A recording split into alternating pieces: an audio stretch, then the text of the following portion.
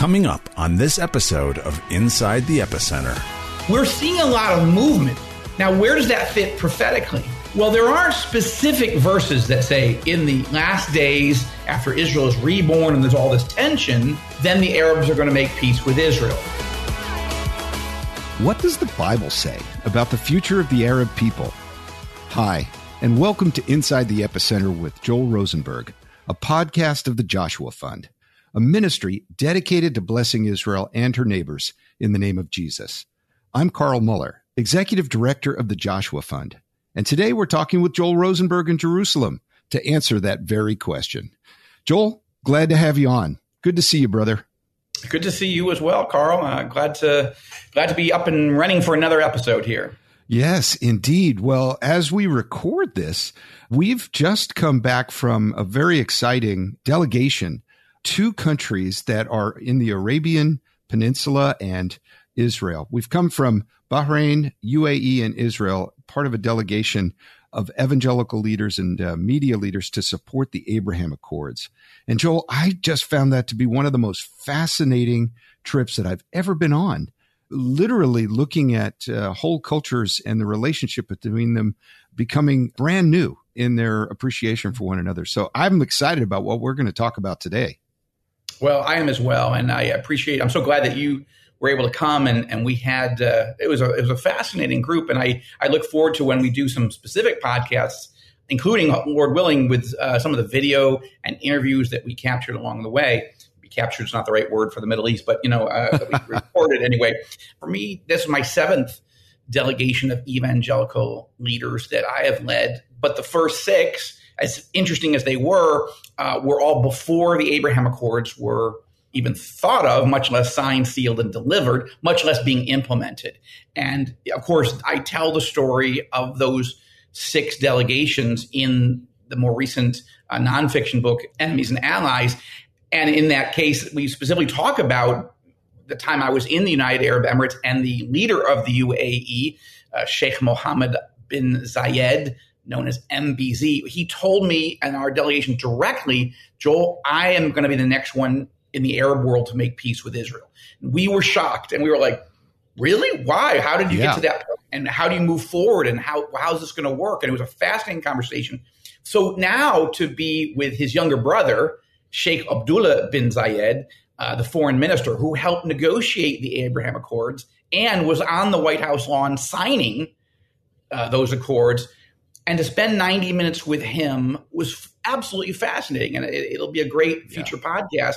But also, of course, spending time with former Israeli Prime Minister Benjamin Netanyahu, now in the opposition, but another architect of the Accords, another of the 3 signers of the Accord. So we met with 2 of the architects and signers, and then many other people that were implementing it up to and including this moment, the tourism, trade, investment, security, intelligence cooperation. And so I think it's important that Christians not only understand why are the Abraham Accords an answer to prayer. That's really not the focus of this one, but who are the Arab people, and what is our Christian understanding of them from the Bible, and what's our responsibility towards them? We spend so much time focusing on Israel, and I'm glad for that, but they are our neighbors. Yes. And Jesus did tell us to love them. Well, that's the case.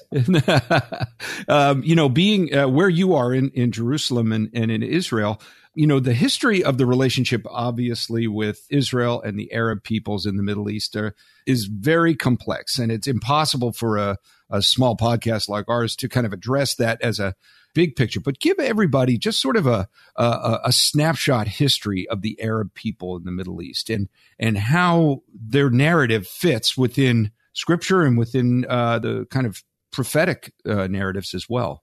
Sure.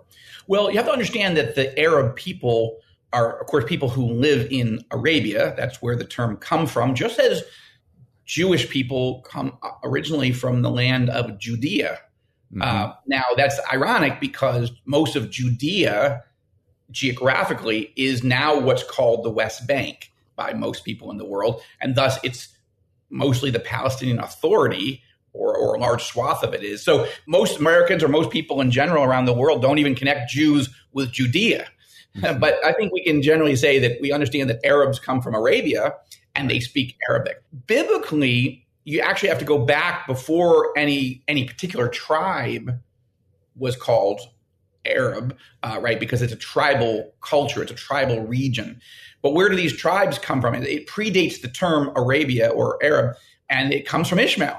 So you had Ishmael being the firstborn son of Abraham because he didn't think that he could have children with his barren and quite elderly wife, Sarah. And they were promised a son, but Sarah thought, it can't literally mean that I'm going to have a son because that's crazy.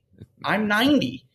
Or she was a little bit younger than I think at the time. But anyway, the point is, she's like, so it must mean that you're supposed to sleep with my handmaiden and have a son with her. And culturally, that wasn't crazy. To us, that sounds a little bit like the wife saying, why don't you just sleep with the maid or the housekeeper or, whatever, and that'll be good. Now, no, that's not good.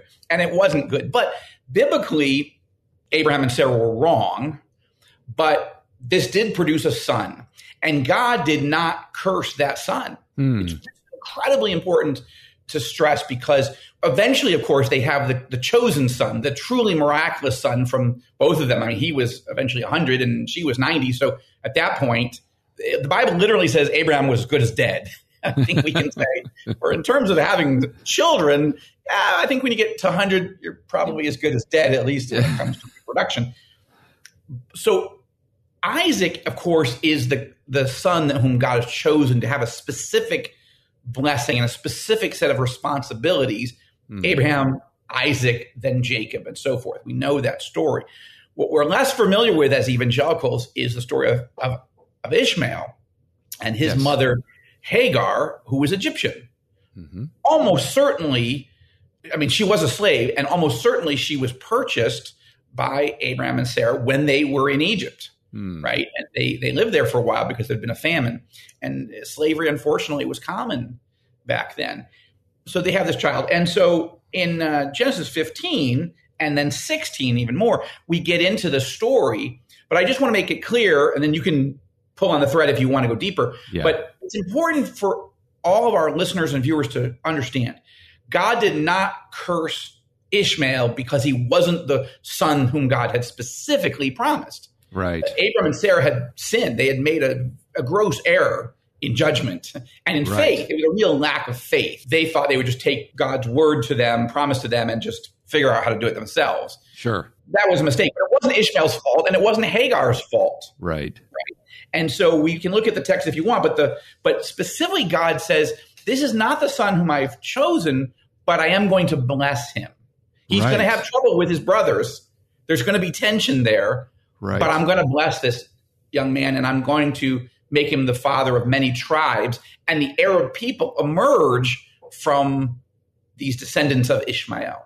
So let me take listeners back as well to several conversations we had in the Middle East on the delegation, where we reiterated that all three of the major religions in this region, Christianity, Islam, and Judaism, all point back to Abraham and this incident as a root for each one of them. So for our listeners to remember that the Arabs and this entire trajectory of relationship between Jews and Arabs and Christians in the Middle East really starts at the incident that you're talking about here, Hagar and Sarah and their children from Abraham lead this great tree forward. So that's fundamental to understanding how the people in this region, the Arab people in particular, see themselves related to these kinds of things, isn't it? That's true. And it's important to note at that intersection that Jews and Christians, those who believe in the Bible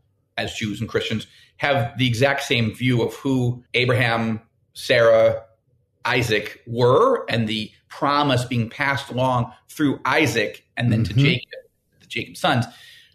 Jews and Christians see it exactly alike because we're reading from the same text. We're reading from Genesis. Okay, right. But Muslims take a very different view. The Prophet Muhammad, the man who's revered as the prophet inside Islam, he said, no. Isaac was not the chosen son. Ishmael was the chosen son, and therefore the promises of God flow through Ishmael. All this covenant relationship flow through Ishmael, and thus to the Arabic-speaking people who live on Arabia, and then, of course, spread out right? Like the Egyptians technically aren't Arabs, Right. right? But they speak Arabic, so now it depends on which Egyptian you're talking to. Some people think of themselves as Arabs. No, we're Egyptians. We speak Arabic, but we're Egyptian. Okay, Right. So a lot of other tribes became known as Arabs because of the language, but that's because of the conquering of the region, Middle East and North Africa, by Muhammad and his disciples, and him telling them the blessings come through you. Again, to be clear, he wasn't entirely wrong, but he was fundamentally wrong. Right. There were blessings that came from God in Genesis to the people of Ishmael. And this has become a problem historically for people who think God only loves Israel and the Jewish people, that we got the blessings and they got curses. Well, God did say prophetically there's going to be a lot of tension between these two brothers and their descendants. And, I think God was right on that. I think we could say that's true. The Yes. whole career based on that tension. And God did bless in many significant ways Ishmael and his descendants. But there are significant differences between the Islamic view from the Quran and from the Bible. Well, it is fascinating, and it's so helpful to see that this is not a one side is blessed, the other side is not.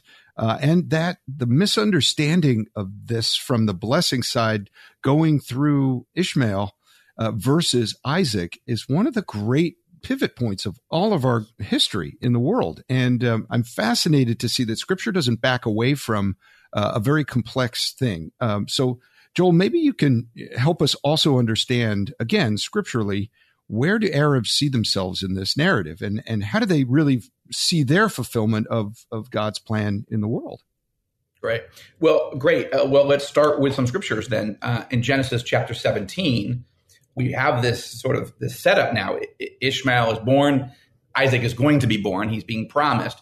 And we read in Genesis 17, God says that about Sarah, I will bless her. And indeed, I will give you a son by her. Right? It's explicit. I will give you a son by her. Then I will bless her, and she will be a mother of nations. Kings and peoples will come from her. Then Abraham fell on his face and laughed and said in his heart, will a child be born to a man 100 years old? And will Sarah, who is 90 years old, bear a child? And Abraham said to God, oh, that Ishmael might live before you. Abraham loved Ishmael. And he really did believe that this was the child of promise, because he just could not believe, right? This is Abraham. This is the father of the whole thing. But he couldn't get his head around the fact that God was saying he was going to do something supernatural. Abraham couldn't see it. So he's like, let Ishmael stand before you and, Lord, you're wrong. It's almost like a conversation between Moses and God. Listen, I'm not doing it. You can't make me do it. I'm not up for it. You can't send me to Egypt to be your prophet. And Abraham's like, look, I'm not going to have a son through Sarah. So please use Ishmael. And God said, no. Okay, that should be enough. But he goes on, but Sarah, your wife, shall bear you a son, and you shall call his name Isaac. And I will establish my covenant with him for an everlasting covenant for his descendants after him. As for Ishmael, this is the key then transition point. As for Ishmael, I have heard you. Of course, Ishmael itself means the God who hears, because Hagar named him because God heard her cry when she felt so rejected and sad. It's a longer story. But for Ishmael, I have heard you, God says. Behold, I will bless him. And I will make him fruitful, and I will multiply him exceedingly. He shall become the father of 12 princes, and I will make him a great nation. But my covenant I will establish with Isaac, whom Sarah will bear to you at this season next year. And so that's the scriptural basis. It's always good when we talk about the scriptures to then actually read the scriptures, right? Because it's very true. You see the intersection, and there you see the seeds being planted of the tension. I will just add one more thing. It's in the chapter before, in 16, when God prophesies, you're going to have a son named Ishmael. And the Lord has given heed to your affliction. He's talking to Hagar, the mom. He will be a wild donkey of a man, meaning he's going to be a bit rebellious. He's going to have some issues. And, on his, maybe in the kindergarten report, maybe he doesn't play well with other kids in the sandbox. Like he's going to have some challenges because he's going to be a bit stubborn, right? We think of donkeys as stubborn. Mm-hmm. God is not, he's not being mean. He's just describing a character trait that will become part of Ishmael. His hand will be against everyone. Mm. And he will live to the east of his brothers. Mm. And then she called the name of the Lord who spoke to her, and she said, "You are a God who sees." And goes on to, wow. I mean, it continues this, a God who hears and a God who sees. Yeah. And so I just say that because it's true. The Arabs live to the east of Israel, Mm-hmm. and the Arabs have had some issues. They're not the only people in the world that have had issues, but I'm just saying, if you match this against the scriptures, there has been some stubbornness, but God has blessed them. They're the ones with the oil. Yeah. They're the ones with the bazillion-dollar, Yes. massive income in their countries where Israel, Israel's discovered natural gas in recent years, and that's good. But many people in the Arab world, at least the Gulf Arab world, they don't even pay taxes. They don't have to work if they don't want to because Yes. they get money from the government from all these natural resources, oil and natural gas. Well, you brought up something, and we have to take a break here now. But I want to come back and talk about, in addition to the scriptural history of the Arab people, we have a current history. We kind of have a place where we are now, and that was tremendously informative to go on that delegation trip for that purpose. But then we also want, before we close this podcast, we want to talk about where this may be all going and where this lines up with prophecy as we go forward. But stay tuned. We'll be back in a second. The verse for today is Ephesians 4:32. Be kind to one another, compassionate, forgiving each other, just as God in Christ has also forgiven you. And our prayer requests today for this episode are to pray for the Arab people in the region, for peace to open up new opportunities for both Israel and her neighbors. And second, to pray for believers living in the Arab countries, that they would have the freedom to follow Christ without persecution. And third, pray for God to bring many in the Arab world into a personal relationship with Jesus Christ. Well, Joel, we're back, and I know we've looked into Scripture and we've seen, where God has uniquely and divinely placed the Arab people in the Middle East, and especially in relationship to Israel and the Jewish people. But we have a current history, and there's certain geopolitical realities that are present in the Middle East right now. And maybe connecting these two dots, maybe we could talk a little bit about where Israel and the Arab peoples are historically in our understanding and where they are now, maybe even past since the Abraham Accords. Sure. Well, we should make one major note. The word Arabs, the word Arab is used a number of times in the Bible, but one specific time is on the day of Pentecost in Acts chapter 2. There were Arabs who were there worshiping the God of Israel in the temple, in the city, when the Holy Spirit was poured out. We see in Acts chapter 2, it's giving a list of where all these people are from, and it talks about there were both Jews and proselytes, meaning people who had converted to Judaism, who were not born Jewish, but they came to believe in the God of Israel. And in doing so, some of them, it says, were Cretans and some were Arabs. So it's interesting that ethnically they were Arab and linguistically they spoke Arabic. But they had a desire to know the God of Israel, and then they just happened to be there on the day when the church was born. Lord Jesus had already died. He'd risen again. He said his Holy Spirit would be poured out, and boom, on the day of Pentecost, 50 days after the crucifixion, the Holy Spirit was poured out on the city of Jerusalem. And we know that 3,000 people came to faith in Jesus that day, and Arabs were among them. Specifically says Arabs, yeah. That's pretty cool. And it shows early on that God had this heart to bless the children of Ishmael. Let's go back to the central verse of the Joshua Fund, which is Genesis chapter 12, verses 1-3. But it talks about God's blessing on Abraham and his descendants. Now, we know that the line of that goes through Isaac, but we just read about the blessings to Ishmael. And God also promises that through the family of Abraham, all the families of the earth That's right. will be blessed. Everyone will have an opportunity to hear and know the Lord. So I think that brings us up at least to 2,000 years ago in the beginning of the church, and that Arabs were there at the beginning. That's encouraging. And when we think about Jewish, Arab, Christian reconciliation through Christ, that's a key thing to know.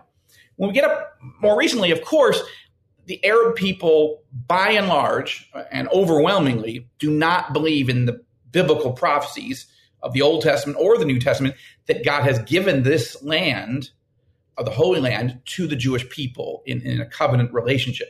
And that even though Jewish people have been stubborn and resistant at times in history, including arguably today, right? It's not even arguable, it's true, resisting the Lord in many ways, but still God has this unconditional love, and he's made a promise. He made it to Abraham, and he's going to keep it. It's an unconditional promise. Meaning it wasn't, if Abraham, if you do this, then God says, I'll do that.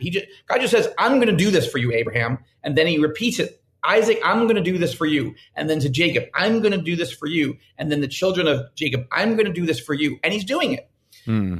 But Arab people live here. They lived here before 1948. They live here today. And many of them have been deeply hurt, pained, saddened, angered, infuriated, enraged by this idea that Jews are coming back to settle this land, and this whole notion of the prophetic rebirth of the nation, the sovereign nation state of Israel, just seems insane to many of them. And many have lost their homes and lost their lives in these wars. Okay, we have had multiple Arab-Israeli wars, to the point where, for many Christians in the West, but I think worldwide as well, they have heard the word Arab and they immediately think that's a group of people that hate Jews and are trying to crush and snuff out the nation of Israel and the Jewish people, right?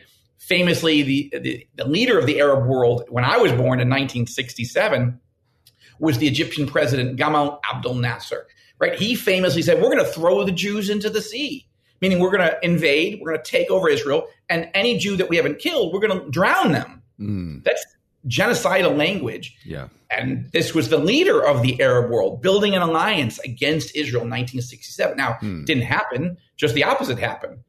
Israel won that war in 6 days and almost quadrupled their land and reunified Jerusalem and retook the Temple Mount, and then rested on the seventh day. That was not what the Arab nations or peoples or leaders thought was going to happen. So that's created even more animosity and embitterment. There was another war in 1973 where the head of Egypt at that time, Anwar Sadat, invaded on our highest holy day here, Yom Kippur. So we've got this huge, long, bloody, traumatic history, comes right out of prophecy that the children of Isaac and the children of Ishmael are going to be like this at each other. But we began to see with the Egyptian-Israeli peace accord, the Camp David Accords in 1978, and then the full treaty signed in 1979, the beginning of a huge thaw. Now, it took till 1994 till the Jordanians, and by the way, I'm drinking from a Starbucks mug from Jordan, so that's my nod to the other side of the Holy Land. The Jordanians made peace with Israel in 1994. So we went from 1979 to 94. That was a while. But then we didn't see any Arab-Israeli peace treaties until 2020. And then we got 4. United Arab Emirates, Bahrain, the 2 countries we visited, and then, of course, Morocco and Sudan. And by the way, a 5th Muslim majority country, though it's not ethnically Arab, Kosovo. The deputy prime minister of Kosovo was just here a couple of days ago in her first visit. So we're seeing a lot of movement. Now, where does that fit prophetically? Well, there aren't specific verses that say in the last days after Israel is reborn and there's all this tension, then the Arabs are going to make peace with Israel. It doesn't say it quite as explicitly. However, and I'll make it brief and then you take me. No, that's fine. Time left. But the Bible does, of course, say that Israel will be reborn in the last days. That's Ezekiel 36, 37, and numerous other passages in Isaiah and Jeremiah and so forth. So we've seen those prophecies get set into motion.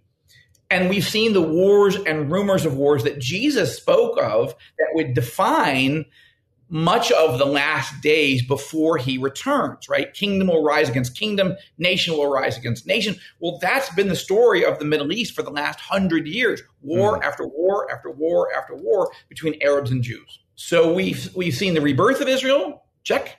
Jews coming back to the land, check. Rebuilding the ancient ruins, check. Making the deserts bloom, check. The war and conflict between Jews and Arabs, just as Jesus told us, check. But this is a passage that very few people focus on, Ezekiel 38 and 39. Yeah. Now, faithful listeners and viewers of this podcast know, well, didn't you talk about that a few podcasts ago about this prophetic war in which Russia and Iran were going to get involved? Yes, we did. But let me now emphasize one of the things that we said, but you might have easily not clued in or keyed into it. It's significant. One of the prerequisites for the war of Gog and Magog to occur is Israel has to be reborn. Right. Jews have to be back in the land. The ancient ruins have to be in the process of being rebuilt. They're making the deserts bloom. Mm-hmm. And then it says, but at this point, just as the next big prophetic eschatological war is about to start, what does the text say? It says that Israel is living securely in the land. Now, you could argue, well, that just means it has a very strong military. Well, Israel certainly does, so check. But I think what we can say is, oh, look, the Lord meant there's going to be a whole series of peace treaties and normalizations that will make Israelis feel more secure than ever, even, and I'm getting a bit ahead of myself, but I'm just going to say this.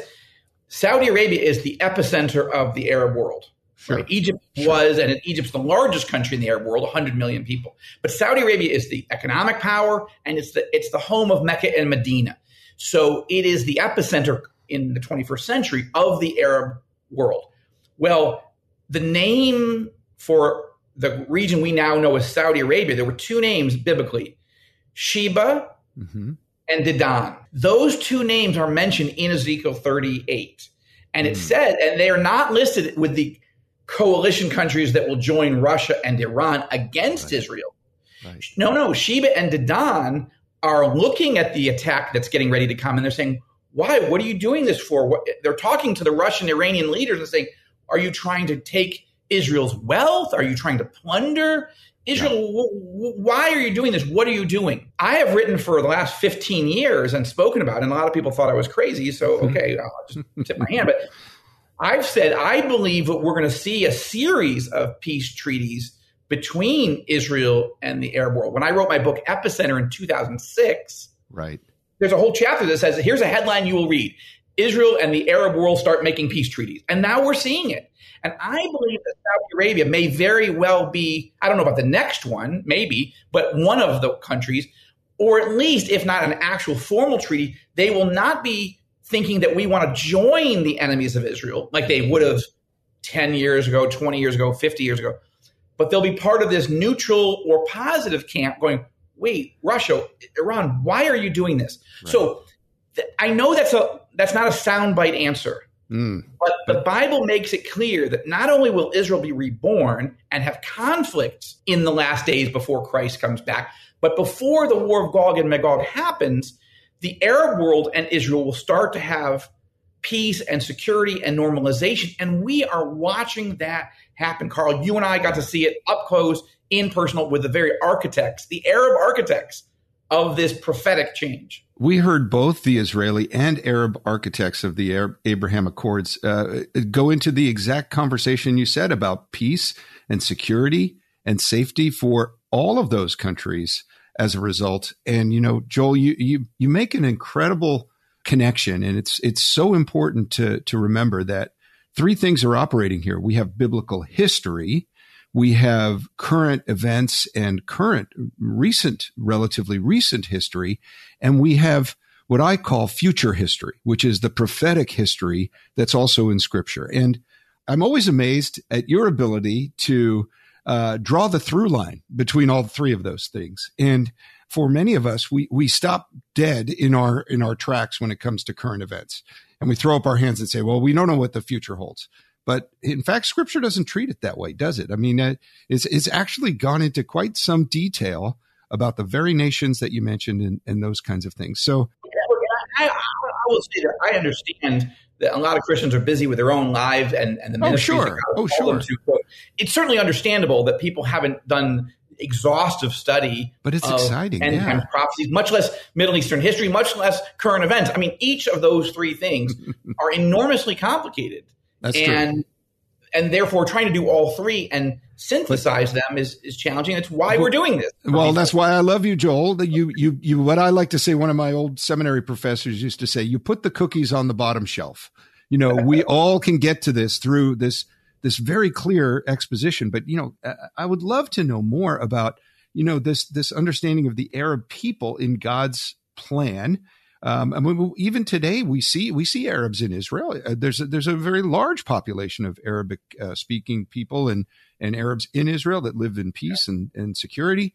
20% of the Israeli society, almost 22%, is Arab, and most of those are Muslims. But there are many Christians within that community too. There's about 120,000 Christians in Israel. Most of those are Arab Christians, although obviously there are Jewish believers in Jesus as well. But yeah, in fact, we just had an Arab Muslim appointed to the Supreme Court in Israel just this week. We reported it on All Israel News. Like, you know, people call us, oh, you're a horrible country, Israel. You're an apartheid country.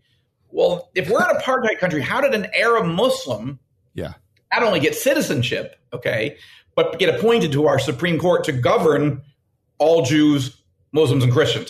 That's not normal. You don't see Supreme Court justices who are Jewish or followers of Jesus in Saudi Arabia or in Arab countries. So this is a big deal. But we're also seeing God's Spirit move. We're seeing Arabs who are from a Muslim background and a Muslim upbringing. We're seeing them listen to the gospel through satellite television, radio, the internet, and personal gospel discussions. We're also seeing more Arab Muslims coming to faith in Jesus than at any other time in the last 14 centuries. That's right. And not only Arab, I mean, the Persians, like Iran, that's a whole separate ethnicity and language group, but they're coming to faith in Jesus arguably faster than the Arabs. So God is moving in the very people that most Israelis see as their enemies and whom most Christians, honestly, at least in the West, have thought of as enemies. And, they have been enemies at certain times. Obviously, we've gone to a lot of war in the Middle East, in the United States, and I think there's a lot of trauma because of that. But we have to look at this region from God's vantage point.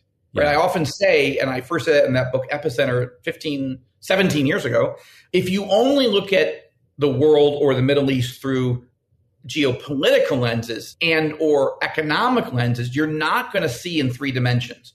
You have to also, it's not that you don't look at the region through geopolitical and economic lenses, but you also need to look at the region through what I call the third lens, through the Bible. Because when you put all those lenses together, it's like being at the eye doctor and they're like, is that good or worse? Oh, no, that's worse. What if I do this? What if I do this? You add those three lenses. It doesn't mean you're going to always see perfectly clear into the future or the present, but it means you're going to see clearer because you're looking through the eyes of God. Yeah. Well, I'll tell you what, it's exciting to put on that lens and to look at the way God sees the Arab people, not the way we see them either socially or geopolitically, but to look at the way God has kind of given promises to the Arab people and given us the opportunity to interact with them and to do that. I just have to say it. You had the greatest line during our time. I won't say the country right now, but we were in a particular country and we were there during Ramadan. So when the sun goes down and the fasting ends for the day for Muslims, they have what's called an iftar feast. They're breaking the fast and they're having a meal with their family and their friends. Now, we got invited to a very senior Arab Muslim leader's residence, and he put on an event, a dinner that was so dramatic, so special, more special than any of the 7, delegations I've ever led. And you described it as the Arab version of Downton Abbey. With Downton Abbey's movie releasing, I don't know, it's probably already out by the time this runs. For people who are familiar with it, we had footmen behind each one of us. And if you took a sip of orange juice, you didn't get to the bottom unless you like chugged it. They were already serving to it and refilling things. And I just say that because here is an Arab Muslim at one of the highest holy days of his year, Ramadan, inviting followers of Jesus Christ to come and not just break bread, to have a Downton Abbey-esque sumptuous meal. And the first thing he said was, I'd like to open us in prayer. And then, Joel, would you pray? Like, that's not normal historically.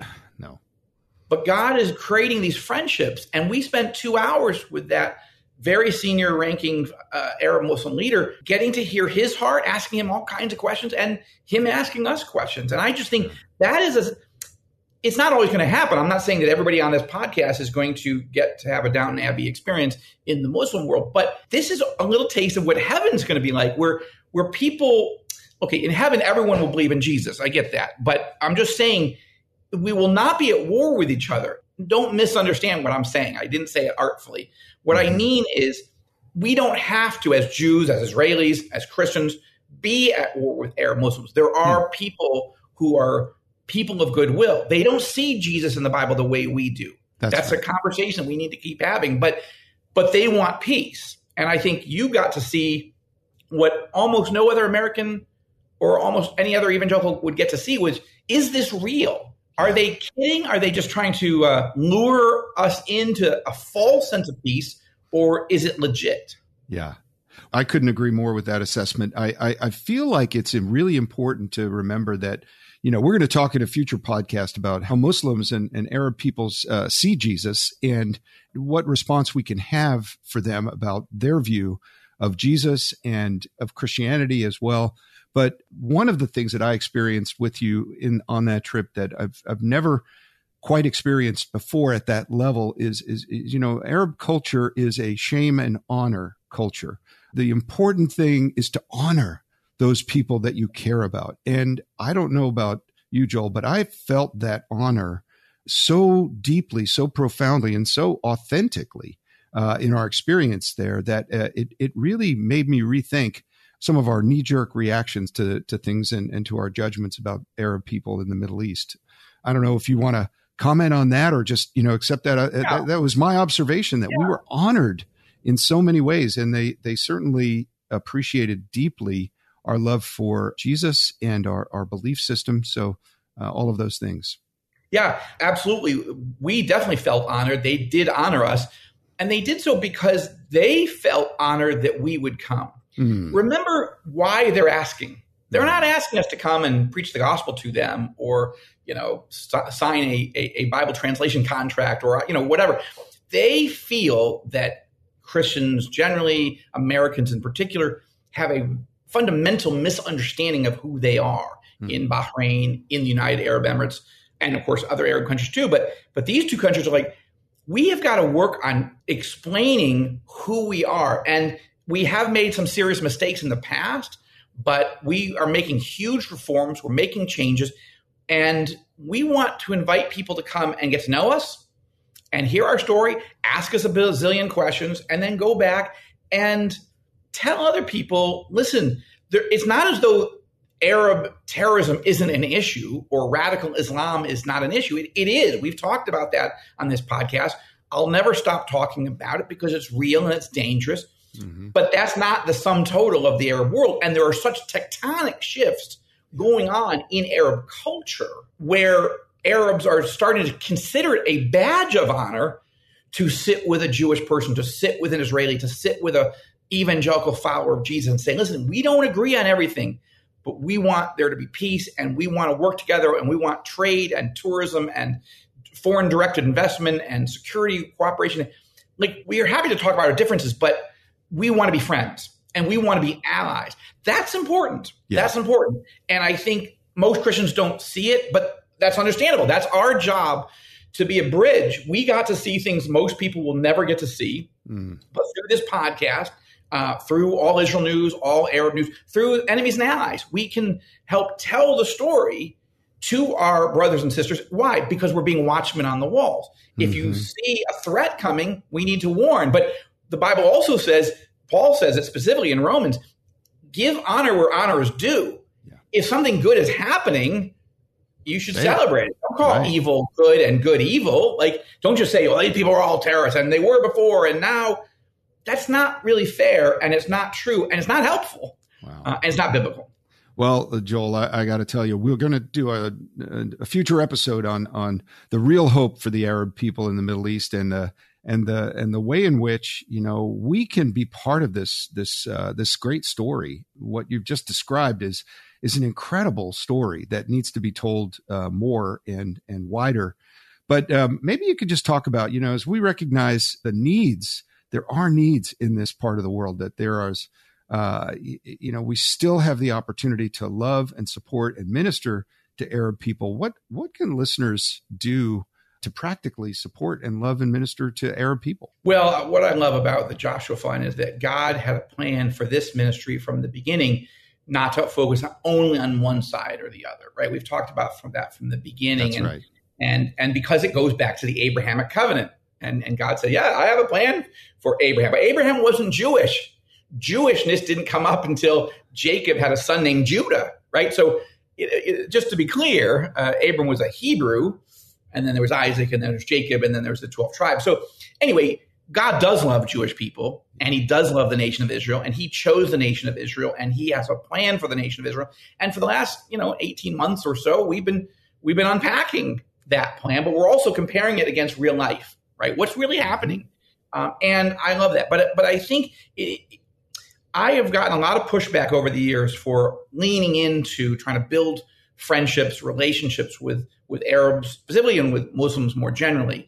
And I understand, in a world after 9/11 and in the ISIS genocidal era and the rise of the Iranian-Persian bomb, people are nervous or they get scared or they're angry. And there are reasons for that. But as followers of Jesus Christ, we need to understand both sides and we need to love both sides. And I think that Joshua Fund does a great job. And I would encourage people, I'm not usually the one that says this, but I would encourage people to financially give as well as to pray. Yeah. First of all, help us educate the church through this podcast and through other, events and things, trips to Israel, trips to the region. We still haven't done yet. The prayer and vision trip to the neighbor's side, but we want to. Yeah. And as things are getting more peaceful and secure, I think those are coming. So I just put those in a seed in people's minds. But also, I would encourage people to invest financially in the Joshua Fund because we are strengthening and encouraging pastors in the Arab world, in Iraq, in Egypt, in Jordan, in Syria, in Lebanon, in the Palestinian authorities. We're strengthening pastors. We're doing humanitarian relief. We're mobilizing people to pray and a number of other things we probably shouldn't get into because some of the things are sensitive. But the point is God loves Arabs. And he is not content with a church that misunderstands who Arabs are theologically and thinks he's cursed them when the text is crystal clear that he has blessed them. Now, there are challenges, right? Okay, but we have to work our way through those. And that most Christians don't realize that there were Arab followers of the God of Israel at Pentecost, a part of the beginning of the church. And if we had time, we get into Revelation and see that there are people from every tribe, nation, and tongue will be in heaven. There will be people from all countries in the Arab and Muslim world who come to faith in Jesus. And I don't think every Arab and every Muslim is going to come to faith in Jesus. I hope so. But they at least need to hear because many of them will come to faith. So all those are the reasons to be involved in the Joshua Fund. And if you say, but my heart is really Israel, then I would say, well, if you're praying for the peace of Israel, the peace of Jerusalem, you should pray that more Muslims come to faith in Jesus because a Muslim who's come to faith in Jesus is going to be a friend of Israel, not an enemy. Amen. Well, Joel, thank you. This has been incredibly interesting and incredibly informative.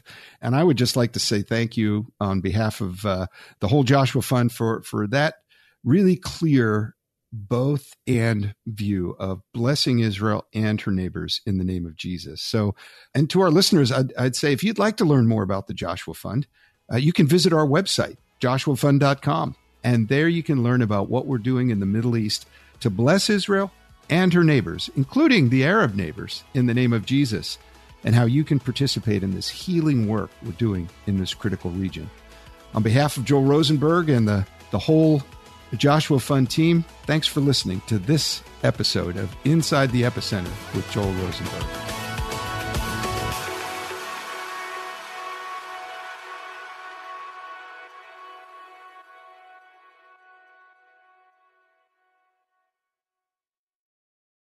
What do you do when the world around you is falling apart? It's amazing to me how many people are breathing air. They're going about their business and doing the things you're supposed to do. But if you really ask them, they know that on the inside, they are spiritually and emotionally and relationally dead. If we're not careful, all of us can experience that death. When what we need to do, even as the world around us is falling apart, we need to learn how to march when it would be easier to stay where we are and die. Join me each week on the March or Die Show as we discuss that and so much more.